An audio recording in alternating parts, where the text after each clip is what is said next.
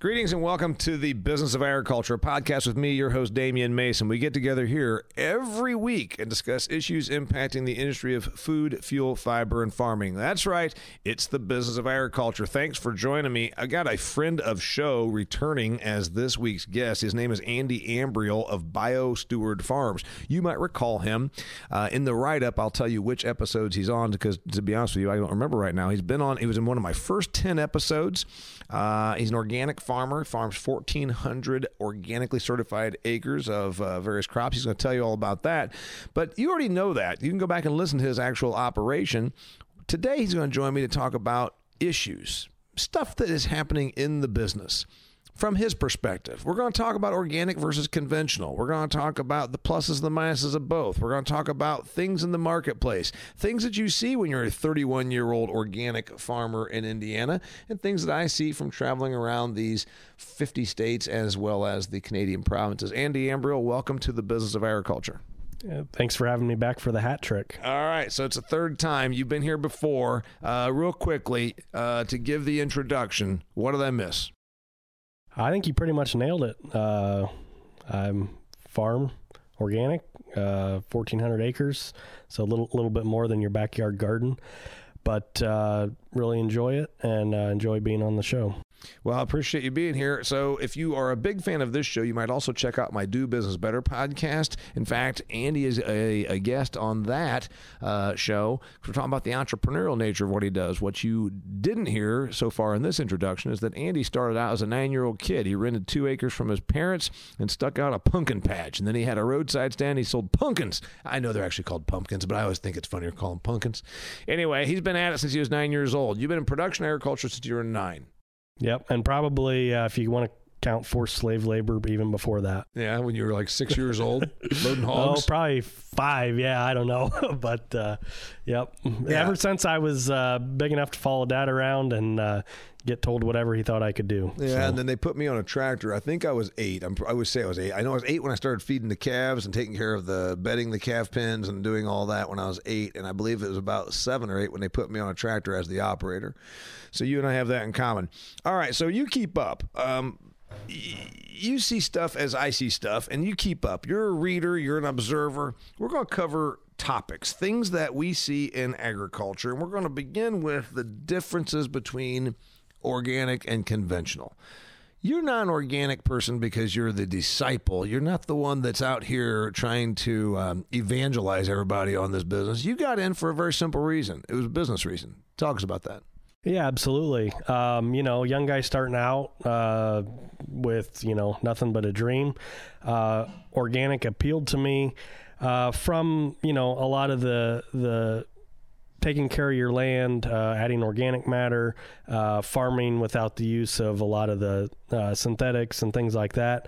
But at the end of the day, we have a business to run, and that was the best way on a smaller, limited amount of acres to make a living. Yeah, for you, it was about not well capitalized, and you get a premium. So you're thinking, okay, I've got less acres. I don't have $1 million worth of capital behind me.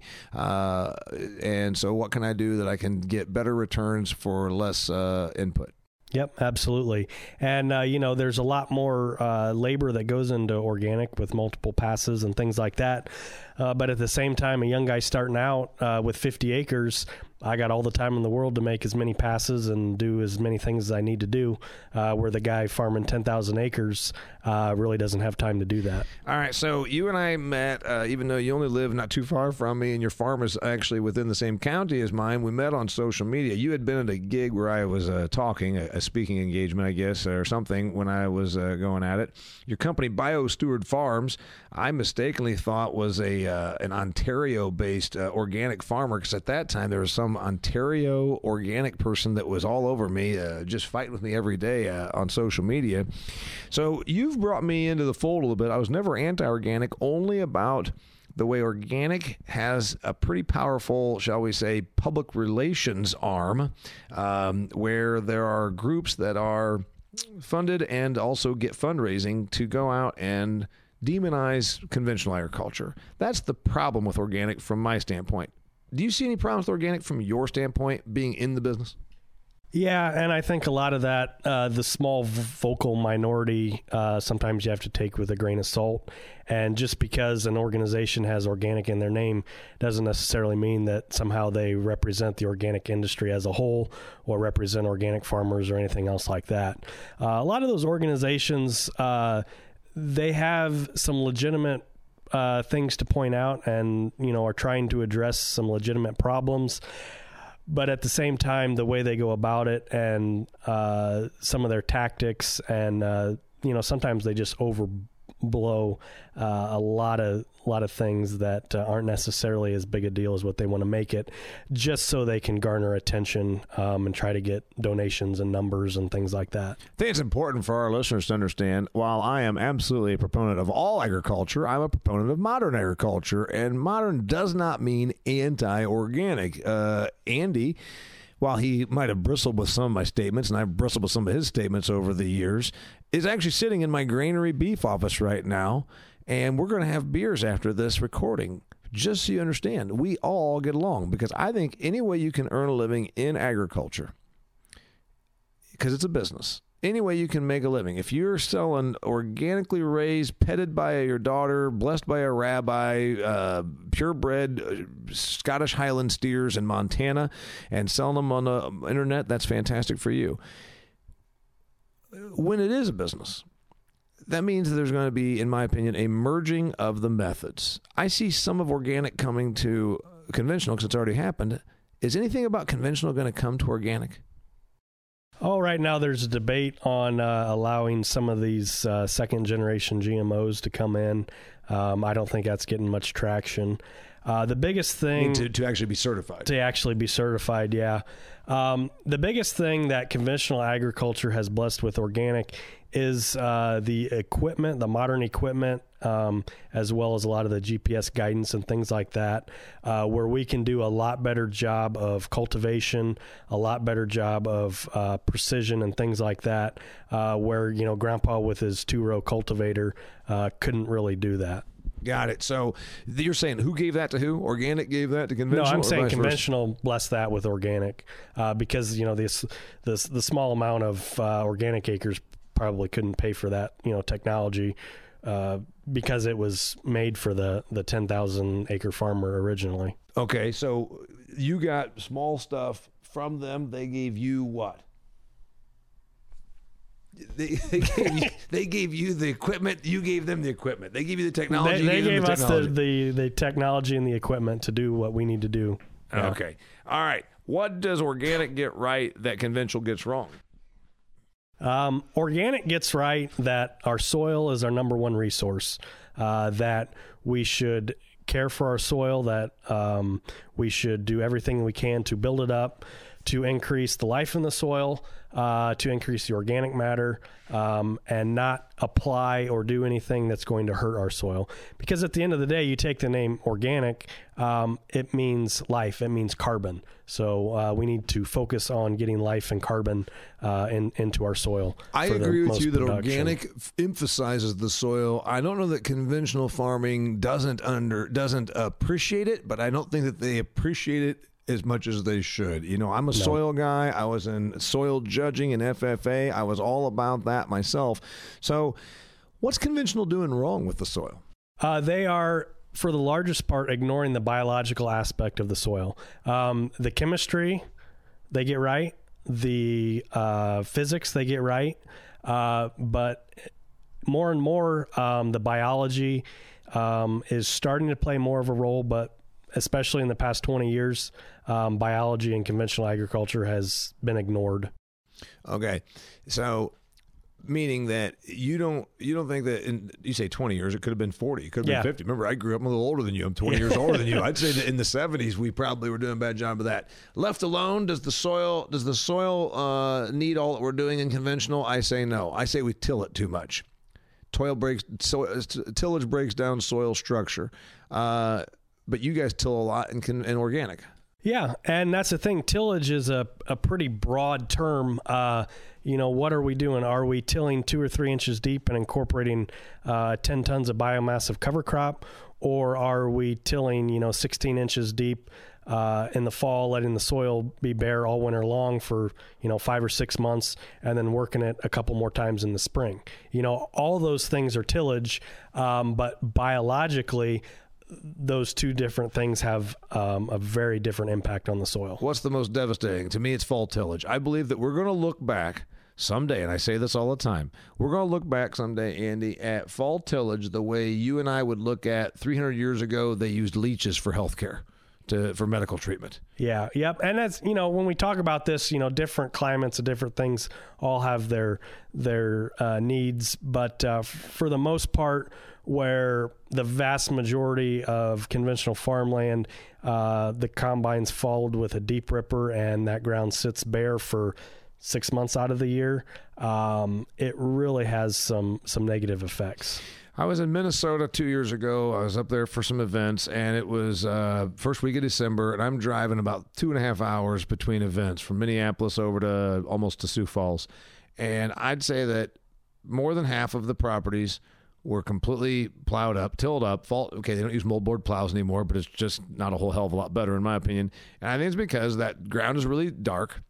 And it's cold up there, and they have learned, if you do this, why then in the spring, that solar power starts heating that ground up. You can get out there in April and plant corn in in southern Minnesota. Now I'm thinking, well, also there was about, my soil judging side comes in, 4 to 12% slope on some of those fields. That means that for 6 months, maybe more, you're letting that be susceptible to the wind and the rain and the snow and the blow and the erosive nature of that. I just can't imagine why you would spend $6,000 to $10,000 an acre for land and then tear it up like that so it can be blown away. I don't know either, but I guess there's lots of ways to farm, but especially up there where, they're frozen completely solid with a foot of snow most of the winter, you don't have some of the negative effects, but around in our area, you definitely see, especially those big spring rains, you see a lot of erosion and a lot of negativity from that. Yeah. All right. So fall tillage is the worst. You're defending the tillage that organic does. Now, it still does open up the ground, and it still does beat up the soil. Oh, absolutely. But, and that's the thing, tillage is a tool. So there's lots of ways to use that tool. You can use it in a positive way or you can use it in a negative way. There's some organic guys that I know that beat their ground with, in my opinion, is way too much tillage. And then, there's others that use tillage as a tool to accomplish a certain task. For instance, weed control, there aren't really any chemical herbicides or anything to use in organic. So we do have to mechanically terminate the weeds. So, that's just one of the things that we can do. And there's a lot of things such as cover crops that help to negate or help to buffer some of the negative effects of tillage. You alluded to chemical usage. All right. So I'm a big fan of chemicals around my farm. I don't overuse them, but I use them as a tool. I use them because it makes my life easier. You can't do some of that with organic, but you can use some chemicals.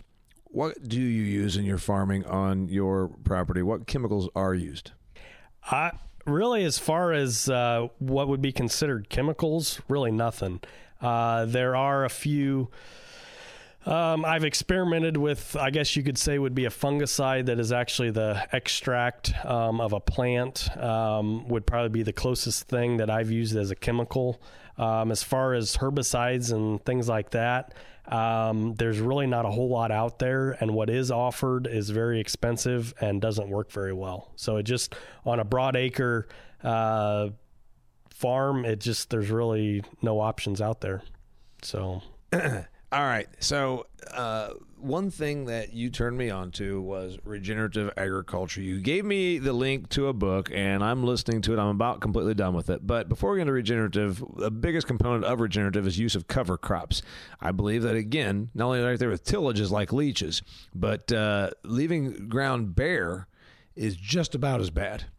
Yeah. Yep. I mean, the ground is made to grow things. If you don't believe me, just leave a spot of ground bare, and something's going to grow there, which is probably going to be weeds. Yeah, there's no question. If not treated with a herbicide, the ground wants to be growing things. Even your gravel driveway grows stuff. So, so it's natural. And so leaving land barren. Now I hear these people that say, well, I can't put a cover crop in because I'm in North Dakota and my crops came off in, into November.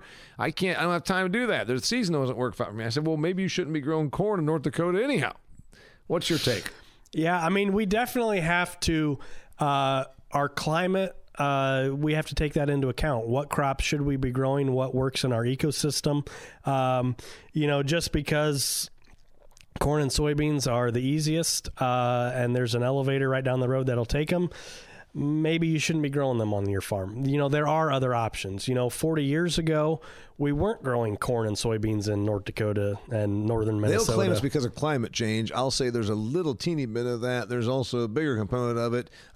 We bred the hell out of and engineered the hell out of those crops so that they could be growing up there so they could make more money. Yep. So the cover crop thing, you got 1,400 acres. Is there a cover crop on every one of those acres going into winter? Every acre, every year. Yep. Every single acre that you have has something on it. Living root as close to 365 days a year as possible. Okay. It keeps it from blowing away. It keeps from washing away. It also improves water infiltration. Yep. And it also helps to cycle nutrients. Okay. In our area, it's a large issue. We've had some problems with excess nutrients getting in our reservoir and causing some algae blooms and things like that. So do you think that we're going to see a time where cover crops are on 90% of the acres? I don't think it'll get that high without legislation. We've got... The marketplace won't do it just because they think it makes sense. I would, because I'm looking at it saying, why would that ground be sitting there from October 12th when the soybeans come off, let's say, until May 15th? And you're talking again, there's 7 months. Yep, but from an outsider looking in, Damien, it might seem obvious, but you're not a farmer with a 1 or 2 year contract on that land that doesn't have enough time to get an ROI out of that cover crop. Yeah, so it happens on owned acres. It may not happen on leased acres. Yeah, yep. And that's what you're seeing, a lot more adoption probably on owned acres as well. But, the vast majority of farmland is leased with shorter terms. And frankly, a lot of guys, it's not even on their radar as part of their farming system. And the person that owns it, that lives in Chicago, that inherited it from grandpa, just looks at what the cash rent check looks like, and they don't think what's this going to do from a degradation of value 10, 20, 30 years from now. Yep. But there is a small growing amount of concern, especially not necessarily on the guy that's retired and is now renting out his farm, but that second, maybe third generation people that inherit the land. They do have a little bit more concern. Some that stayed knowledgeable. If they stayed knowledgeable, then yes, I agree with you. Yep. All right. So cover crops. Then soil abuse. What besides tillage or over tillage or fall tillage and lack of cover crops, where else are we screwing up the soil? You talked a lot about soil biology. What am I missing besides those things? Another big thing in regenerative ag is diversity. Here in the Midwest, we call diversity corn and soybeans. That's diversity. And really, yeah, one's a grass, one's a legume, but at the same time, they're both planted in the spring, harvested in the fall. You struggle with the same weeds. It's, in my opinion, that's not much diversity. We need to get back to integrating small grains, hay, things like that. I agree, but again, you talked about legislation. Economically, I've got alfalfa on my acres because I rent my land to a large dairy operator.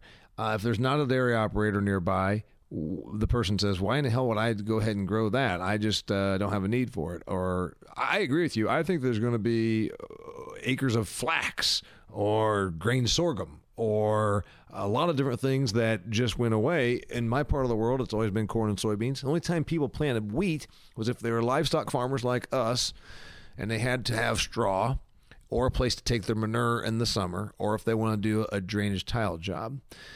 What else is going to happen here? What crops are we going to see? Hemp is kind of creeping in. It's still an early adopter, you'd say.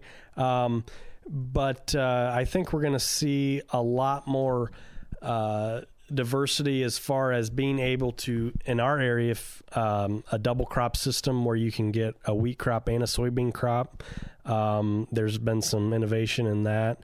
Because, at the end of the day, it is a business. And so the economics of the crops that we have to grow are going to dictate what we grow. Well, putting a cover crop out, as you were just pointing out, if I'm just renting a 3-year lease on some cash rented ground, I can't justify doing cover crops necessarily. But where there is a long term is I put in a cover crop because it puts nitrogen in the soil. It keeps it from blowing away. It improves water infiltration. But I don't see that in the first 2 years. Yeah, no, chances are you're not. And it's typically it's a 2, 3, 4 year payback. And, a lot of guys aren't that patient or, like we've talked about before, don't know that they're going to have control of that land. So when you talk about diversity, you said you have a cover crop on all of your acres. What crops are on your 1,400 acres? Radishes? Yeah, some rye. Radishes. What's that? Rye? Yes, rye. Rye is a big one after corn, just because it's very winter hardy. So it can go in late. Yeah. Yep. After wheat, I've got a 17-way mix of a lot of different species that grows all summer long, and then also will overwinter and go into the next spring. And what you get out of that, you got to drive across the acres, you've got to do the work, and you've got to buy the seed, and it's July, your wheat has come off. You put this in there for what purpose? It's got a lot of different purposes. It's to, number one, prime the biological pump, because there's lots of different species in there. There's grasses, there's legumes, there's brassicas, there's warm season, there's cool season. And all of those species feed off of each other. And it's a really interesting mix, because in different areas of the fields, high ground, low ground, different fields, high fertility, low fertility, different species will dominate. So, I can't guess. I don't know. Sometimes people ask, well, what's the best cover crop? I don't know. I just know. You put in 17 different seeds in your grain drill. Yep. And go out there across what was wheat. Do you have to fertilize it? No, because you're organic, certified organic, so you can't put any synthetic fertilizer. You could put some manure and stuff, but the legumes in the mix, all these species are going to bring the fertility out of your ground and make it plant available. So that's what's supposed to happen, and then when you then go in and plant your organically certified crop in the spring, you're going into the stuff that was there all winter. Yep. And it has made the soil more fertilized? Oh, yeah. Yep. It's if you look at a soil test, a soil test only represents a very small amount of the total nutrients in your soil. It only represents what's plant available.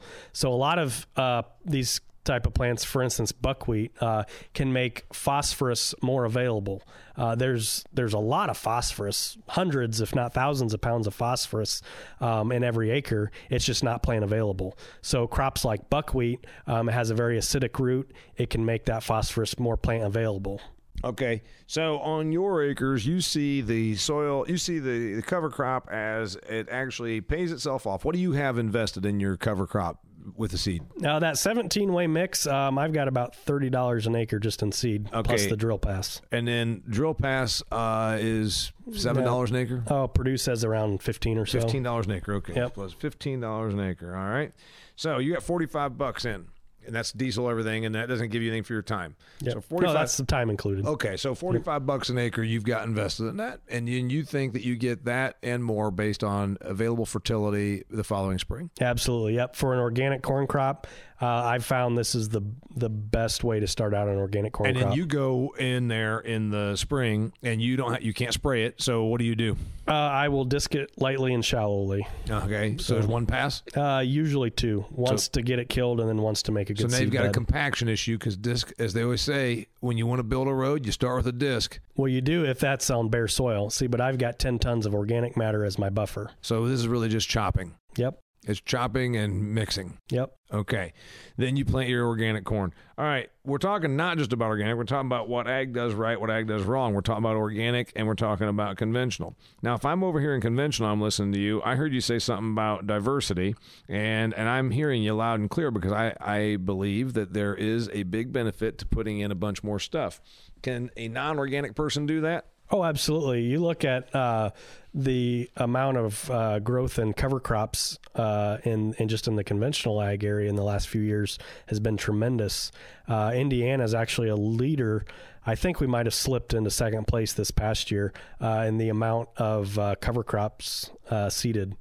All right. Another one. Soybeans, corn. You said, well, they're different because one's a grass and one's legume, and the other part of it is, we plant them a little differently, we harvest them a little bit, differently, different head, whatever. But they're both annuals. Yep. I just read an article. It's in my book. And dear listener, I have a book about the business of food and agriculture that'll be coming out very, very soon. By winter, you will be hearing about this and seeing it. And I want you to buy it because it is a really, really, really interesting book I put together. It's commentary, it's data, it's opinion. It's also a lot of facts about what's happening in the business of food. There's a product called Kernza. It's a perennial wheat. You heard of it?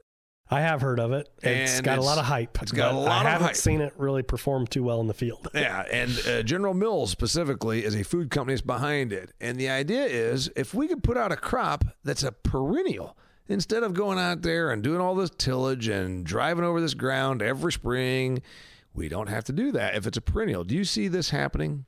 Cranberries are perennial. Raspberries are perennial. Yep. The problem with that is the perennials, you will not get the total production because an annual, all it's concerned about is producing seed for the next year. So the perennial, it wants to be able to survive over the winter, put down roots, store some of that energy. So it's going to be really tough. There's going to be a lot more work on the breeding and things like that to make that a success. I think you're right. I like the idea that it's in the soil. It's deep rooted. You got the compaction breakup with a deep root. You've got water infiltration improvement because of the deep root. You've got the fact that it's holding the ground. You got the fact that if it's not making you any money because it doesn't produce enough is going to be a real problem because we're not doing this for free. Yep. And you have the problem even with Kernza. It's still a monocrop. You still have one species growing out there. Whereas, you could do a corn underseeded with, a rye and a rapeseed, and at least you've got 3 species growing out there. Uh-huh. So, is the future look like that, where it's not going to be these clean cornfields that are just, what the ideal is, there's not one stalk of anything other than corn. There's no weeds. There's no nothing for acres and miles and miles. You look down there, you know what the picture looks like. Is that yesterday's image? I hope so. I think there's a lot of progress moving that way, and I think in the future economics are probably going to dictate. I don't know what the perfect system is, but it's probably going to be a little bit closer to multi-species with cover crops or something out there as well versus just the single monocrops that we've seen in the past. Use of chemicals, your prediction. Now, again, we're not, if you're listening to this saying, he don't know what he's talking about, he's one of those crazy organic guys. No, I see a future with less chemicals, and I'll tell you why. We've already got lawsuits against glyphosate. Now, I defend glyphosate because I was a kid when that stuff came out, and you're talking about miracle juice. It was like penicillin and the polio vaccine for me. I'm like, oh my God, we don't have to walk soybean fields anymore. Oh, you mean I can go and spray around the buildings right now? They put me in charge of the weed control around there. The stuff was amazing.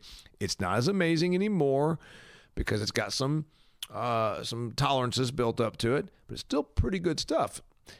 We've overused it, just like we overused penicillin. So, does glyphosate go away? I'm afraid that it might. And if it goes away out of the market reasons, I could get that. Or because it's got tolerance problems, I get that. But if it goes away because of some courtroom in San Francisco, I don't get that. Yeah, no, I mean, you've seen local communities have moved to ban it. I don't really see a national ban at all. It's still a useful tool. And when you talk about, killing some cover crops, it's probably the best tool that we have for a large number of acres. But at the same time, using one application of glyphosate to terminate a cover crop versus spraying 3 or 4 times, it's a lot different use of it. I think that the idea that you have cover crops, that's great. It's good for soil. And then run across it with a sprayer that covers 160 feet at a time. You're not beating up the soil, and you're hitting it with ounces per acre. Mm-hmm. So, but that's common sense, and that's logic, and that's science, and that's not what plays in the courtroom in San Francisco. Do chemicals... I think chemicals go away because of the public relations. I think because of the lawsuits, because I think after it's glyphosate, there's going to be lawsuits against the next chemical. Oh, absolutely, because glyphosate is touted as a safe chemical. So that means there are a lot of chemicals out there that aren't as safe. So if glyphosate can be banned for safety reasons, or just sued to the point where it becomes unprofitable to even be in the business. Yeah. If it's hey, we keep having billions of dollars of lawsuits that the juries go against us, we can't justify selling it in the United States. But the thing is, all they would have to do, like every other product that's sold in California, is say that this product might cause cancer, like everything else sold in California does, and the lawsuits would go away. Maybe. The lawsuits probably don't go away because there's a lot of profit incentive through the Trial Lawyers Association. Use of synthetic fertilizers. Do we use less synthetic fertilizers 10 years from now than we do right now? I say yes. We do, yeah, because like I said, as the science has improved. Not just organic, I'm talking the whole business of agriculture. And Absolutely. I think it's because it's a cost, and there's also the issue you talked about with algae blooms in Lake Erie, and they're going to say, why are we throwing out fertilizer to cause algae blooms in the lakes? Yeah, I mean, we know we're overusing fertilizer because so much of it's getting away. There was a new study that came out that said worldwide we're not keeping up with our fertilizer use, with our production. And my opinion is that the university recommendations are way too high on the amount of applied nutrients that it takes to grow a bushel of corn or soybeans. You think that the universities have said that because that's what we've used, not because of what we could actually get by with using. Yeah, yep. Like I said before, we have ignored the biological component of our soil, and that component can turn out a lot of nutrients if we do a few things to help it out and let it work, and not just ignore it with large applications of synthetic fertilizer. His name's Andy Ambriole. He's with BioSteward Farms. You can keep up with him on Twitter at BioSteward Farms. That's how I ran across him, even though he knew who I was, because he just lives 10 or 20 miles away from me. We are in the Granary Beef Office here at De La Rosa Farms, and it's been a great conversation, but more importantly, it's about time for me to pour myself a draft Coors Banquet. I appreciate you being here, Andy. Last thoughts about what we started off with was organic and conventional, and then I say there's going to be a merging of the two, and you agree with me. What else? Closing thoughts. Yeah, I mean, we've already seen that in conventional agriculture's adoption of cover crops and the adoption of more biological focused treatments and products, and it's really fun to see that merging. No way do I think organic is going to become the dominant production system anytime soon, but I really enjoy seeing the different practices adopted and seeing different farmers more focused on their soil and more focused on their future productivity. And that's a good thing for the entire industry. It's a good thing for the environment. It's a good thing for everybody. It's a good thing for those operators as well. But are we going to get along? I mean, you and I get along, but are we going to get along? Oh, I like poking fun at different people. And the thing is, as farmers, we're all in this together. We don't all do the same thing. We're not always all going to drive the same color tractors, and we're not all going to plant the same kind of seed, and we're not all going to farm the exact same way. But at the end of the day, it's fun. It's nice to learn new things. I've learned a lot of things from conventional farmers that are using cover crops that I've adopted to use on my organic farm. Hopefully a conventional farmer might see something I'm doing and adopt it on their farm. But it's nice to be able to be in a close, tight-knit community, but at the same time, it's fun to have those little arguments as well. It helps us. I think iron sharpens iron. Iron sharpens iron. That's fantastic. What about the Non-GMO Verified Project? I don't know if that's we'll have to talk about the next time. Do we have time for that one? No, probably not. All right. His name's Andy Ambriole. You know where to find him. Thank you. My name's Damian Mason. Thanks for being here, buddy.